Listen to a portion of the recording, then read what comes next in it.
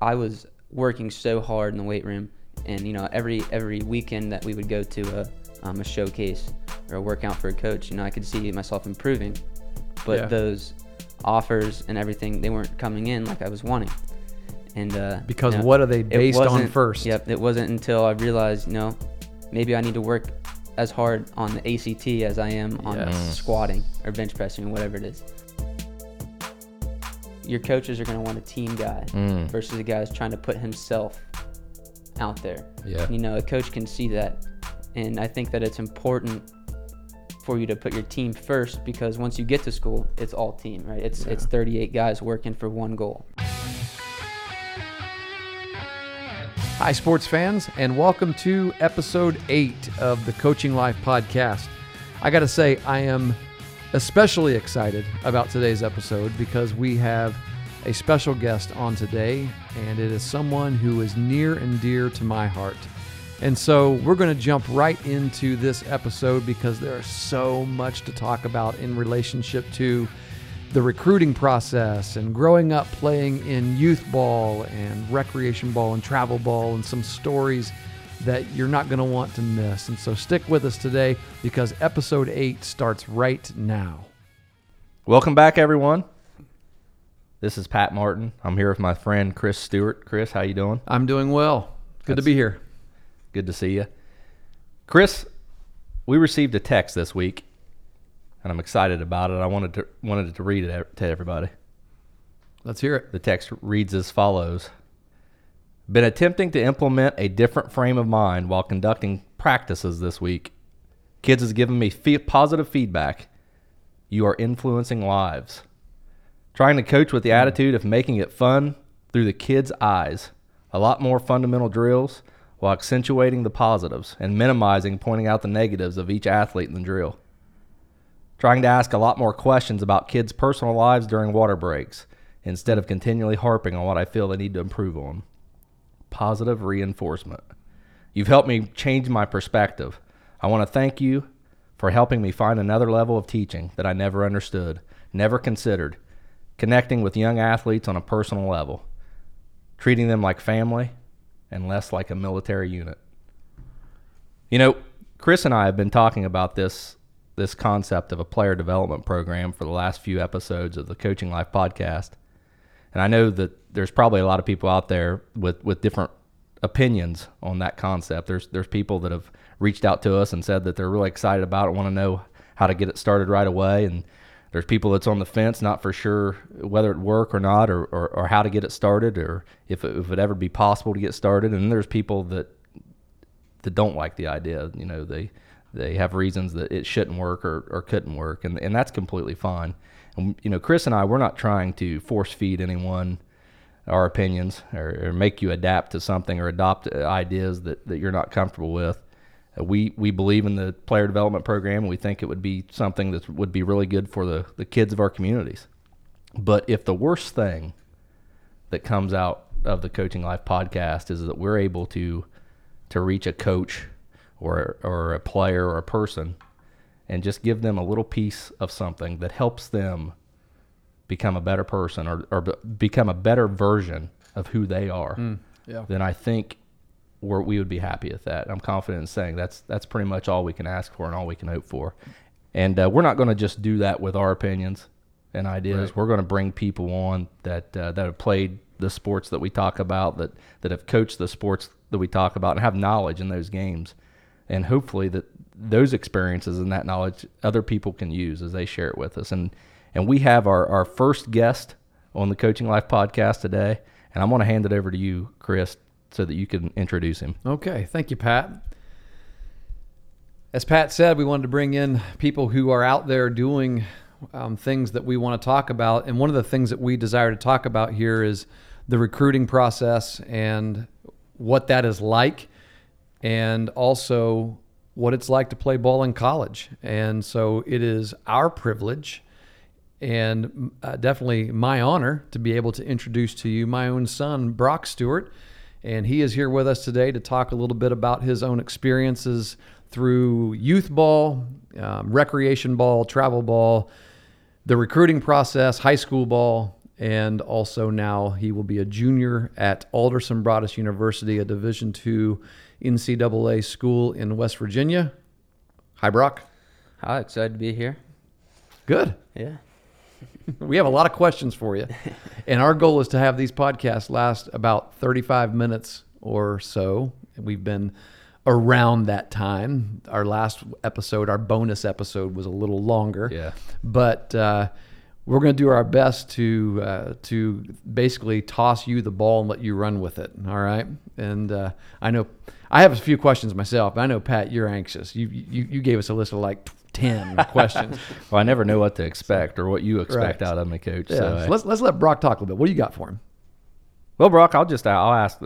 Selfishly, this is a question I came up with because I think it impacts directly people in my own family. But I would like to know if you could just talk a little bit about your transition from playing baseball, say with a group of friends, a local baseball team, to transitioning to playing on a travel baseball team, and the differences and what you had to deal with and things like that.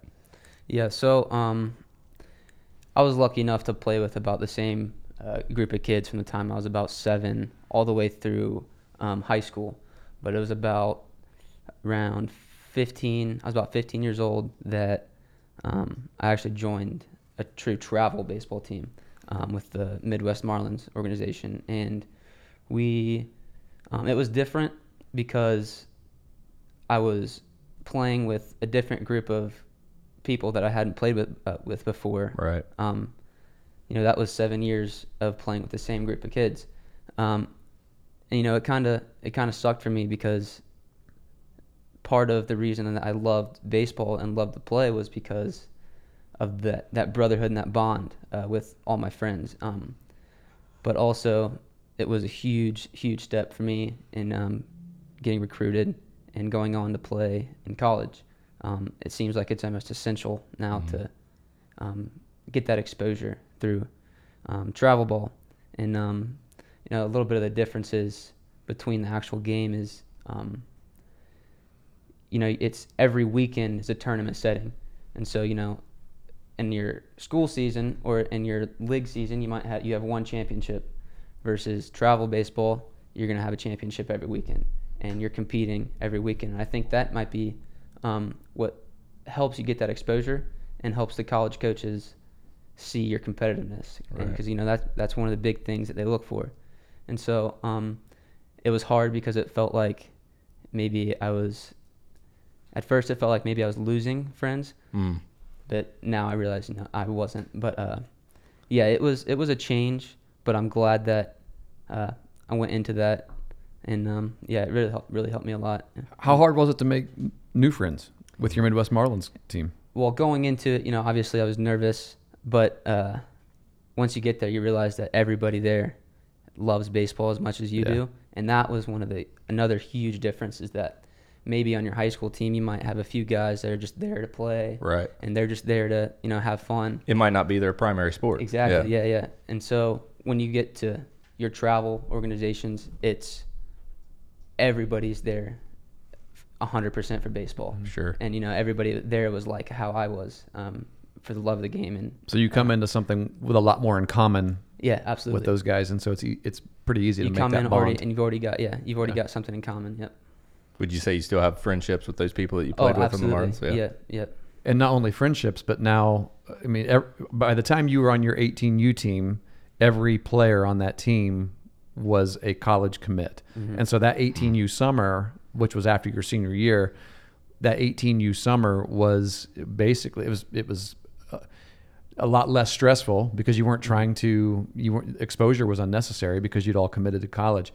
But a lot of those schools that those teammates committed to were schools that are actually in the GMAC conference in the league that you're playing in now. So you actually see those old teammates as opponents now. Yeah. So and it's amazing to see not even the teammates, but also the people you play against. There's tons and tons of times where playing against teams from all around the Midwest area, and they're like, "Hey, you played for the Marlins," and I'm like, "We played these guys in Canada or whatever it is." You tell that story about the guy that ended up being a teammate on your college team. So the last game that we actually played with the Marlins was in Indianapolis. Indianapolis. Yep, and we lost to the Windsor Selects, and I get to school at college that fall, my freshman year, and I walk up to one of the first kids I met and say, "Hey, we played you in the last game of the season." Wow. And he was a pitcher for that team, and he's a pretty good pitcher for us now. So. And one of your roommates. Awesome. Glad, one of my roommates. Yeah. Wow. Yeah. Amazing. Small world. It's really cool. And he's probably actually listening to this podcast right now. Probably, yeah. Because we're recording this. People don't realize we're about 5 episodes ahead, I think, in terms of scheduling them and launching them out into the public. This is 6, I think. And so by the time Brock hears his own episode, he's going to be in class for 2 weeks back at AB. And so there's a good chance that some of those teammates are going to, unless he hides it from them. Thanks for the exposure, bro. That's right. Yeah, I'll give him a shout out. While we're on that, could I ask questions not on the sheet? Sure. We talked in the last episode about how cool it was that one of your teammates, well, actually not one of your teammates, he was a senior the year you were being recruited, so you actually only got to meet him at your visit, but then later as a freshman, or I guess it was this past year, wasn't it? You got a chance to catch a bullpen. Freshman year, yeah. So yeah, one of the 4-year starter pitcher at Alderson Broaddus University, Division II school, small college up in the mountains of West Virginia. This dude, Randy Dobnak, has gotten a chance to, it was funny because in the last episode, we just recorded a couple days ago, I said he may here soon get a chance to pitch for the Twins, and it wasn't 24 hours later. And by the time this episode airs, he will have either done well and remain there or get sent back down. Do you think we influenced that? As of today, I would say so. The Twins probably heard this and said, man, we need to check this guy out. But what's really cool is we're expecting today to see news of him being called up to pitch for the Minnesota Twins. So tell us who this guy is, Brock, and what it was like to get a chance to catch him. Yeah, Randy is, I didn't know him as much as some of his other teammates because, like he said, he was a senior the year before I got there. But the first time I met him, I think was homecoming. He came back, and we were just talked, and he is extremely intelligent. He knows the game really well. He's really smart outside of the game. But then the next day we got to. And I want to say that shows on the mound. Yes. Because he's not a power. He was a power pitcher in college, but right now he's crafty. Mm-hmm. He knows how to get hitters out. Which you can tell he studies the game. It's one of the things we talked about was how he could throw the ball by guys in Division II, but when he's up in Major Leagues, he said. You can't throw the ball by Vladdy Jr. or right. He pitched against him. Yeah, right. But wow, I think that is a great point because I know there's a lot of coaches out there that they do things in games and in practice because they know it'll help the team win, but it won't necessarily help the team win at the next level. And it won't help the player to excel at the next level that he may be wanting to go to. So there you go, a college example of not doing that, right? Yeah, so it helped him a lot to be knowledgeable of the game because he had to change his entire philosophy of pitching. But so I got to catch him once in a indoor live at bat bullpen. So you're talking about live at bats inside the cage. Inside of the cage, yeah, Okay. yeah. So in the winter, the way we do it is there's 2 cages of live, and then there's a bullpen area, and so there's 2 catchers each cage, and so we just go in and out, and so I'm sitting there waiting because I see him warming up, and I'm like just sitting there hoping and praying that I get to catch him because it'd be pretty cool, and also because I also didn't want to hit off of him either, but honesty, yeah. So he got called in, and I go, same thing with every pitcher. I catch 5 warm-up pitches, and I go out, and I'm like, it's like, all right, what you got? And just fastball, curveball, slider, changeup, split. I'm like, dude, man, I've only got 5 fingers. What am I supposed to do? And so, but yeah, he came in, and I think the first 3 pitches he threw about broke my thumb. Yeah, he was phenomenal. You could tell that he stood out versus everybody else there. And but what stood out to me the most was that he could have very easily came in and had a hoorah with his buddies. He hadn't seen in a while, but he was the first person there, and I'm pretty sure it was a 6 a.m. practice. He was the first one there, doing his band work. As an alum. He was just a good old boy coming out and having some fun. But instead, he decided to be business there. And he was the first one there, last person to leave, doing work the entire time. And that's what, that's what it takes. Mm-hmm. And that shows now that he's getting a chance to play in the show. Right. Hey, speaking of what it takes, one of the questions that I had, and I know I've talked with my son about this in the past, and I've heard other people talk about it, and I think it's kind of shocking to some people, but could you talk about your schedule as a college baseball player, during baseball season, and maybe how hectic that is? Yeah. For different schools or different programs, obviously it'll fluctuate differently, and also the different time of the year. But college baseball is like a job, and it's not really. It takes a special type of person to want to endure that, and so, typically you'll have you can have a morning session, anytime 6 a.m., anytime before 8, usually when your classes start. You can do that. Morning session morning of what? Session of, the difference, one of the big differences is that you're going to have 3 or 4 practices throughout the day. Yeah. It might be a bullpen in the morning or it's not weightlifting. Just one team practice in the evening. Yeah. So, it could be 6 a.m. and you have pitchers and catchers. And then if you don't have a class at 10 a.m. or 11 or whatever, you've got individual work. You can go in with your coach individually, work on your hitting.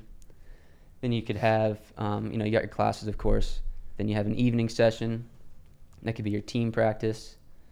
And then, you got conditioning and weights. And that's in one day. You add that up, that's 4 or 5 hours every day on top of 3 or 4 hours of class, on top of an hour or 2 of studying. And, it builds up. And it's, like I said, it's a job. And so it takes a ton out of you. Sure. But what I will say is that the reward outweighs the suffering a ton. That's awesome. Yeah. I think that's spoken from a person that has a lot of passion for baseball. Yeah, you wouldn't want to be there if you didn't. No. You couldn't make it that kind of, because I would agree. It's, we always tell kids all the time, it's going to be like a job when you get to college, but it's a fun job. That's for sure. Yeah. Absolutely. It's one that you love. Well, I think that's I kind of alluded to that in my theory that I talked about a few episodes ago, where, as we're kids, we play the game because it's fun. What Brock just described there wouldn't sound fun at all to an 8, 9, 10, 11-year-old. Right. But it's a different. By the time it's a different mindset. They've matured, and now you love that grind because you're looking for the reward on the end. It's not hard to go into the weight room at 6 a.m. when you love to do it. Yeah. Yeah. Well, let's talk about the weight room for a second. One of the questions that you've asked, Pat, and we can maybe combine this with the question about what you're majoring in, because it's connected for sure. So your major in college is what? Exercise science, with a focus in performance enhancement and injury prevention. Okay. So I guess we can go back. We can come back later and talk about how that was important in your recruiting process. But how much strength training do your teammates do? Obviously, we know in a roster of 35 to 37 people, you're going to have some that are committed to it more than others, even in college. But how important is strength training as a college athlete? As far as importance goes, I would say that it is essential for you to weight train and to do agility and some sort of cardiovascular exercise, obviously.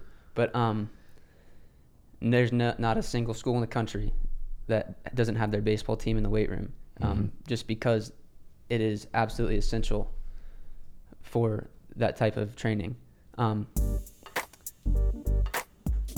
Pretty much. Not really much else you can say. I mean, that's really it. Bottom line. Yeah.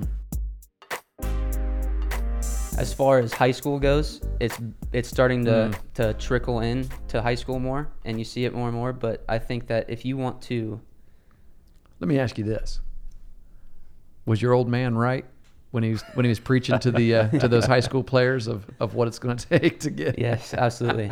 Yes. On 6 o'clock in the morning weightlifting days. Mm-hmm. Yeah, and so I'm lucky to have had that instilled into me to weight train early. And so I think it's important to build that foundation. Like I was saying, with high schoolers, if you want to be on your baseball team, I think you absolutely have to work out in the weight room. But if you want to be great on your baseball team, then you have to put it on yourself to get in there and do the work. Yeah. I would say that's just like any other skill that you practice for baseball. You're not gonna be a top performer if the only time you swing a bat is during team sessions. You got to take that time on your own and develop that swing, and you develop anything. But yeah, weight training definitely fits into that. Yeah. Were there guys on your college team that came from a high school program that didn't weight train and were kind of shocked when they realized how much they were expected to? There were, and you can tell. Pitchers. You could tell on the first day. Yeah, the pitcher. You could tell on the first day that you can tell who didn't. Yeah. Who didn't work out and who did. Just because that's easy to see. Yeah, Stick it's out like very, a sore thumb. very easy to see. Yeah. It's good stuff. No doubt. Let's talk about the recruiting process. Okay. I think a lot of people would be interested in that. Yeah. So I walked through this process with you, but I don't want you to answer in ways that you think I mean, just you take it, Brock. What do you think is the most important thing a player can do right now if they're listening, or if their parents are listening, and which I know I've got people reaching out to me already saying, this is really helpful. I can't wait till the next one. And people are asking about like, when are you going to talk about recruiting? So if you had a chance right now to know that there's a 15-year-old listening to this, or a kid coming into high school, or even a junior and senior in high school that's trying, what would you think the most important thing a player can do right now to help themselves get recruited? First off, nobody wants to hear it, but you got to have the grades, because the grades is what's going to get you there. I'm proud of you for saying that first. Good job, Brock. Well, I say that because looking back, I realized that you said if I could do something different, it would be focusing on grades more. Because what I was going through, I was working so hard in the weight room, and every weekend that we would go to a showcase or a workout for a coach, I could see myself improving, but those offers and everything, they weren't coming in like I was wanting. And because what are they based on first? Yep, it wasn't until I realized, maybe I need to work as hard on the ACT as I am on squatting or bench pressing or whatever it is. Every point your ACT increases, your money increases. Wow. Yeah. Wow. And good. Those 15-year-olds don't want to hear it, but it's true. But I think that the main controversy with travel ball also is you have to expose yourself, because you're the one getting recruited. And so I actually wrote down here in these notes my exposure versus being a team guy, and I think that in the long run, your coaches are going to want a team guy versus a guy who's trying to put himself out there. Yeah. A coach can see that, and I think that it's important for you to put your team first, because once you get to school, it's all team, right? It's 38 guys working for one goal. Man, that's a great point. It's an amazing point. And I think it's cliche. It people toss that out the window because you hear it all the time. Be a team player, but I'm not shocked at all that you said that. There are so many travel programs out there from a programmatic level don't have this mindset. Right. They will literally say, "Hey, you come to this program, and it's all about you. We're going to get you exposure, and then the kid comes onto the team, and they maybe play there."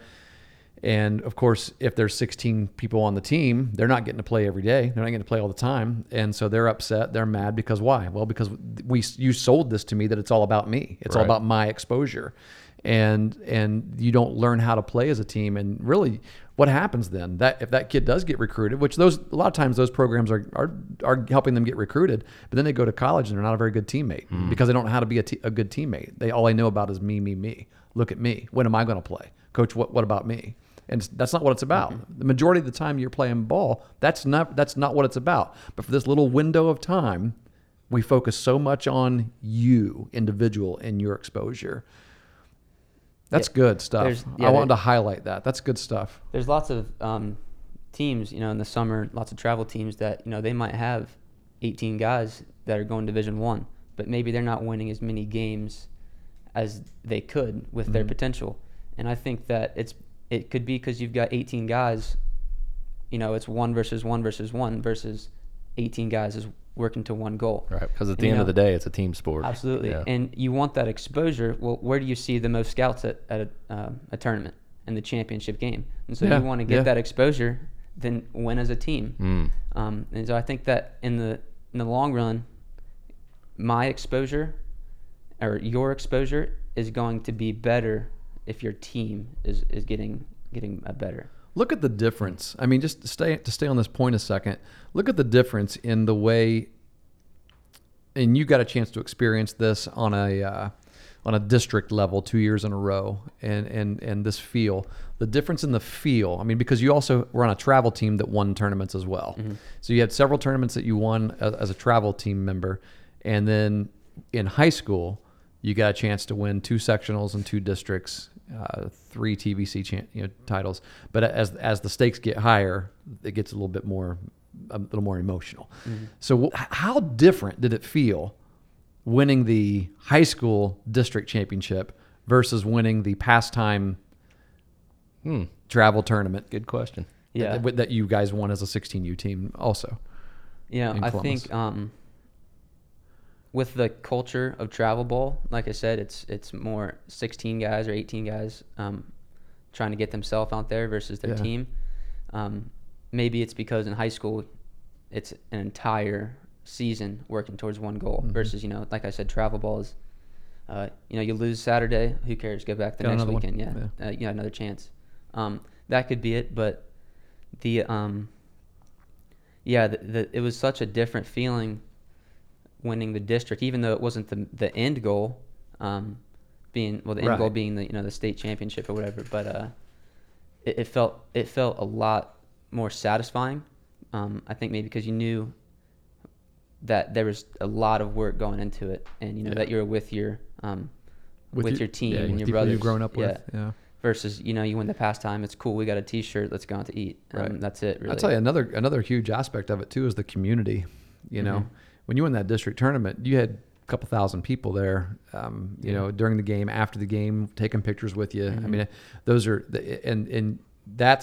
that is more like the college ball feel. That's you're going to feel that type of experience more when you get to college. And so, that's good stuff. You staying on the recruiting talk for a second. What do you think was one of the hardest things about the recruiting process? I mean, was there anything that you didn't expect or things that you may have been surprised about that caught you by surprise?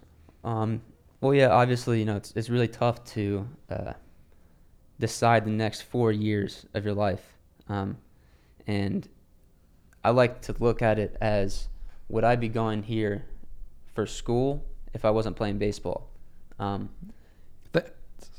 Hold your thought. I want to highlight that. Pause that. Everybody listen to this. Hear it again. The question you need to ask yourself as you're being recruited is, would I want to go to school here if I were not playing baseball? Such a good question to ask. Mm-hmm. Yeah, because you're going to decide your next 4 years of your life, and once you get there, you're working towards a goal for the rest of your life after school. And if you're fortunate enough to play after school, that's cool, but chances are you're probably not going to play after school. It's such a small amount of people. Look how excited everybody is about one guy. Yeah, in the last how many years? The first guy in the Great Midwest Athletic Conference to go to the 25-man roster in the MLB. Yeah, in the MLB. And there have been a lot more go to pro. Yeah, minor league and everything. But that's one guy out of 8 or 9 schools. And so for me, it was because my love for baseball, it was tough to decide where I wanted to go to school versus where I wanted to go play baseball. Just because I needed to focus more on, okay, this is what I'm going to do to prepare myself for the rest of my life. In addition, I've got 4 more years to play baseball. Right. And I understand some of that is out of your hands too, because some schools if you really want to play ball and you obviously want to go to a school that you like, that has your major, you got to decide also, because some schools that may be higher on your list, they may not be wanting you. They may not be recruiting you. Yeah. They may not need a catcher in this class, or they may not be looking at you while other schools are looking at you. And so those are all things you have to navigate through as well and think about. I know you had to think through some of those too. Yeah. So some of the schools that, you might be good enough to go to the school, but they might not need your position at that point. And that's just unfortunate, like you're saying. But yeah, it's tough, but the school part, I think, needs to outweigh the baseball part. As much as you love baseball, focus on the school part, and baseball is an addition, or whatever your sport may be. There's lots of guys, few guys that I know that would say, I'm going to go here just to play baseball. And unfortunately, most of those guys ended up dropping out, transferring. That's a good point, Yeah, but, some people will just go to a school because they want to play baseball and they love the game that much, and they make it there 4 years, and that's great. But lots of, focus on the school. Yeah. And that was tough for me, being a very baseball first guy, that I had to focus on school instead. Yeah, that makes sense. I think you see it every day, though. Professional athletes that retire early, or even when they retire, they have a plan B. They have something that they can fall back on, and that starts at their college education. And I know when like in the NFL and Major League Baseball, when rookies come in the league, they go to these seminars and things like that. That they teach them how to handle their money and so forth. But they talk about how you handle yourself and how you prepare for life after the sport that you play. And the biggest part of that is your education. That's going to give you an opportunity to have that safety net more than anything else would. Absolutely. That's a great point. Absolutely.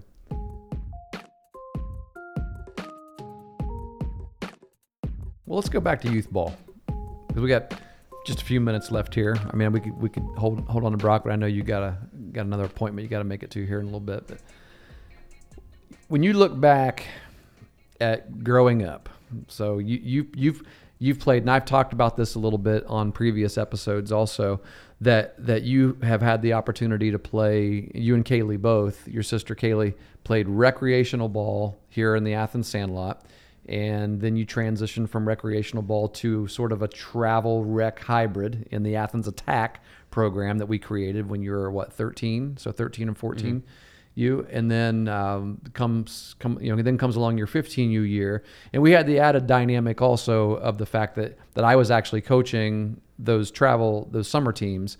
And of course, on those summer teams, we had 9 kids that were coming into our high school program as 15-year-olds. And as an Ohio High School Athletic Association coach, paid or volunteer, it doesn't matter. If you have any contact at all with athletes on a team in a coaching role, then you're not permitted to coach more than 4 players at a time throughout the summer, unless you stay within a 10 date range. Then you can have as much time as you want, or as many players as you want within 10 days. You only have 10 days in the months of June and July.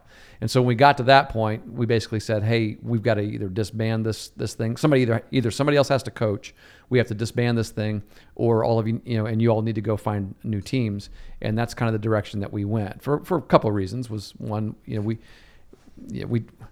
a lot of guys on the team, we all needed challenge to compete for a spot. We only had like 11 guys on the team, and they were all kind of, in their role and had it solidified. So if you go and you try out for another travel team, then you got to kind of compete a little bit. And I knew that would make us better as high school players. It wasn't a popular decision I'll be honest with you, it wasn't a popular decision among my friends who were, parents of the other players as well. And we all missed it. We missed being together, but part of that decision was also me knowing that as a high school coach, that if they were challenged, if they did go out and meet this challenge of trying out for other teams and having to compete for a spot, then that would just actually make them better, Sure. when they came back and played in high school. And that's just a philosophy that I had. It may not be everybody's philosophy. And as they played throughout the year, they knew that someone was behind them that could take their spot. Exactly. So yeah, but that's kind of the high level view of the step-by-step process that you took, Brock. But when you look back at youth baseball, what do you think are some of the what are some of those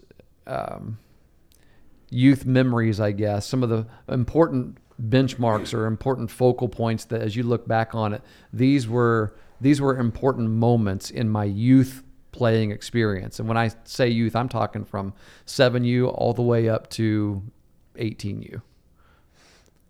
Yeah, this was, you asked me this question last night, and I was trying to think about it. This was actually the toughest question for me to answer.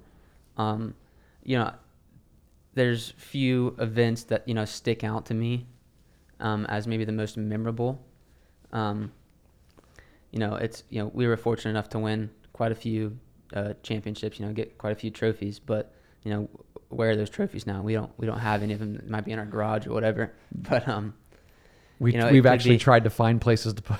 There's my 10-year, well, he's not 10, he's 9. His summer league team finished second in the league, and they gave him the trophy the other day, and that trophy is sitting on our dining room table. And I actually took a picture of it last Saturday as a little experiment. I'm going to see how long it lasts, how long it sets on that dining room table until he takes it into his room. It'll be until your wife gets tired of seeing it. Probably, yeah. But great point, Brock. I'm glad you brought that up. Yeah. Those things don't mean much, when, at the end of the day. So go ahead and finish your thoughts. Sorry.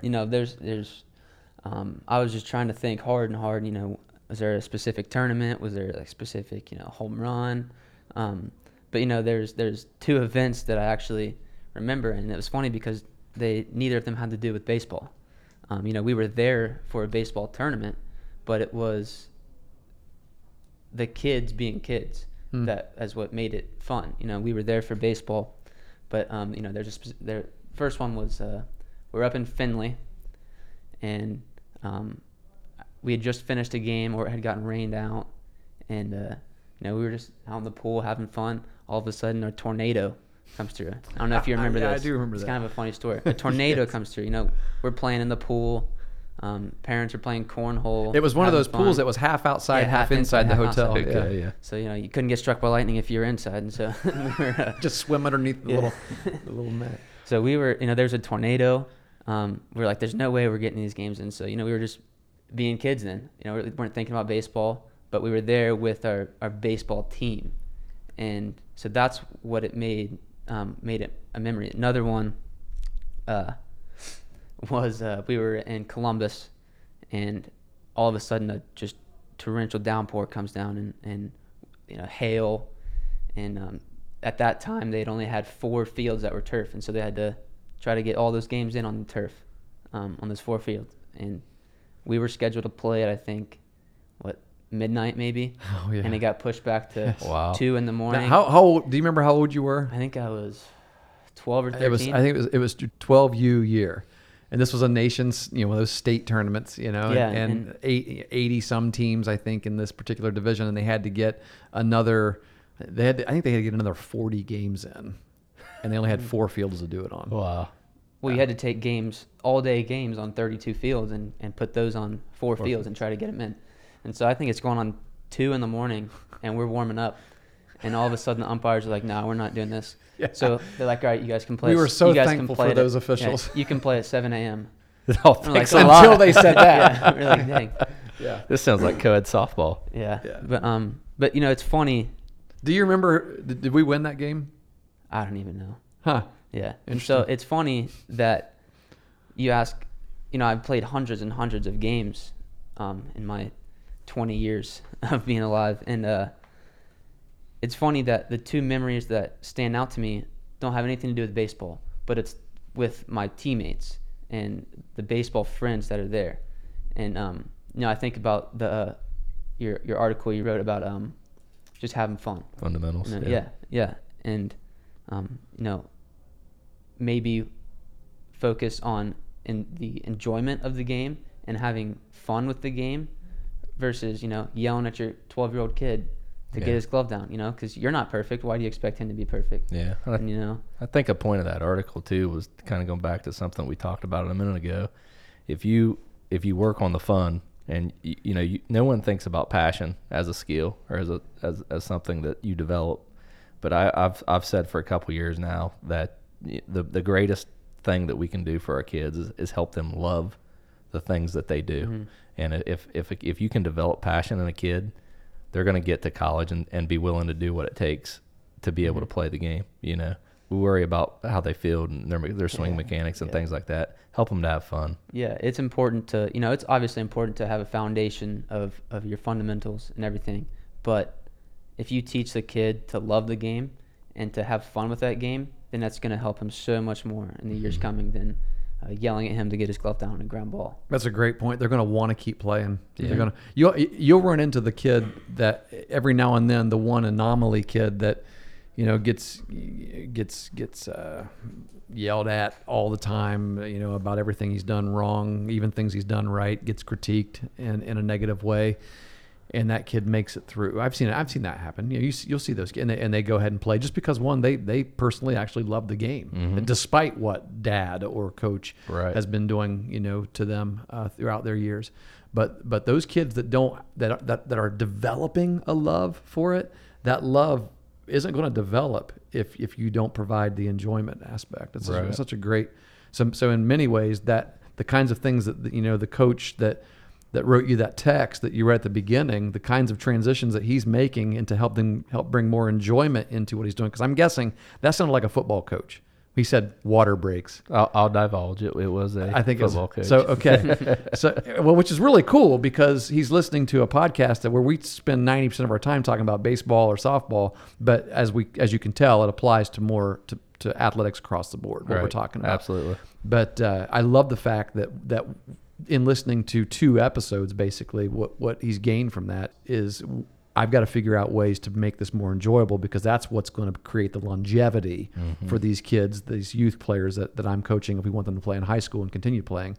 This is part of my role now is to help do this. It's just like anything else too because different kids develop that love at different times. We actually, I never mentioned it because it would kind of ruin the tone of my article if I did, but there was one kid that he had a lot of fun, but at the same time, he actually said some things that led you to believe he was disappointed that he didn't have one coach that was focused on, pushing them to play harder, to play better. Yeah. And this is a kid that would have been me. Yeah. I'll be honest with you. Well, I wanted to have fun.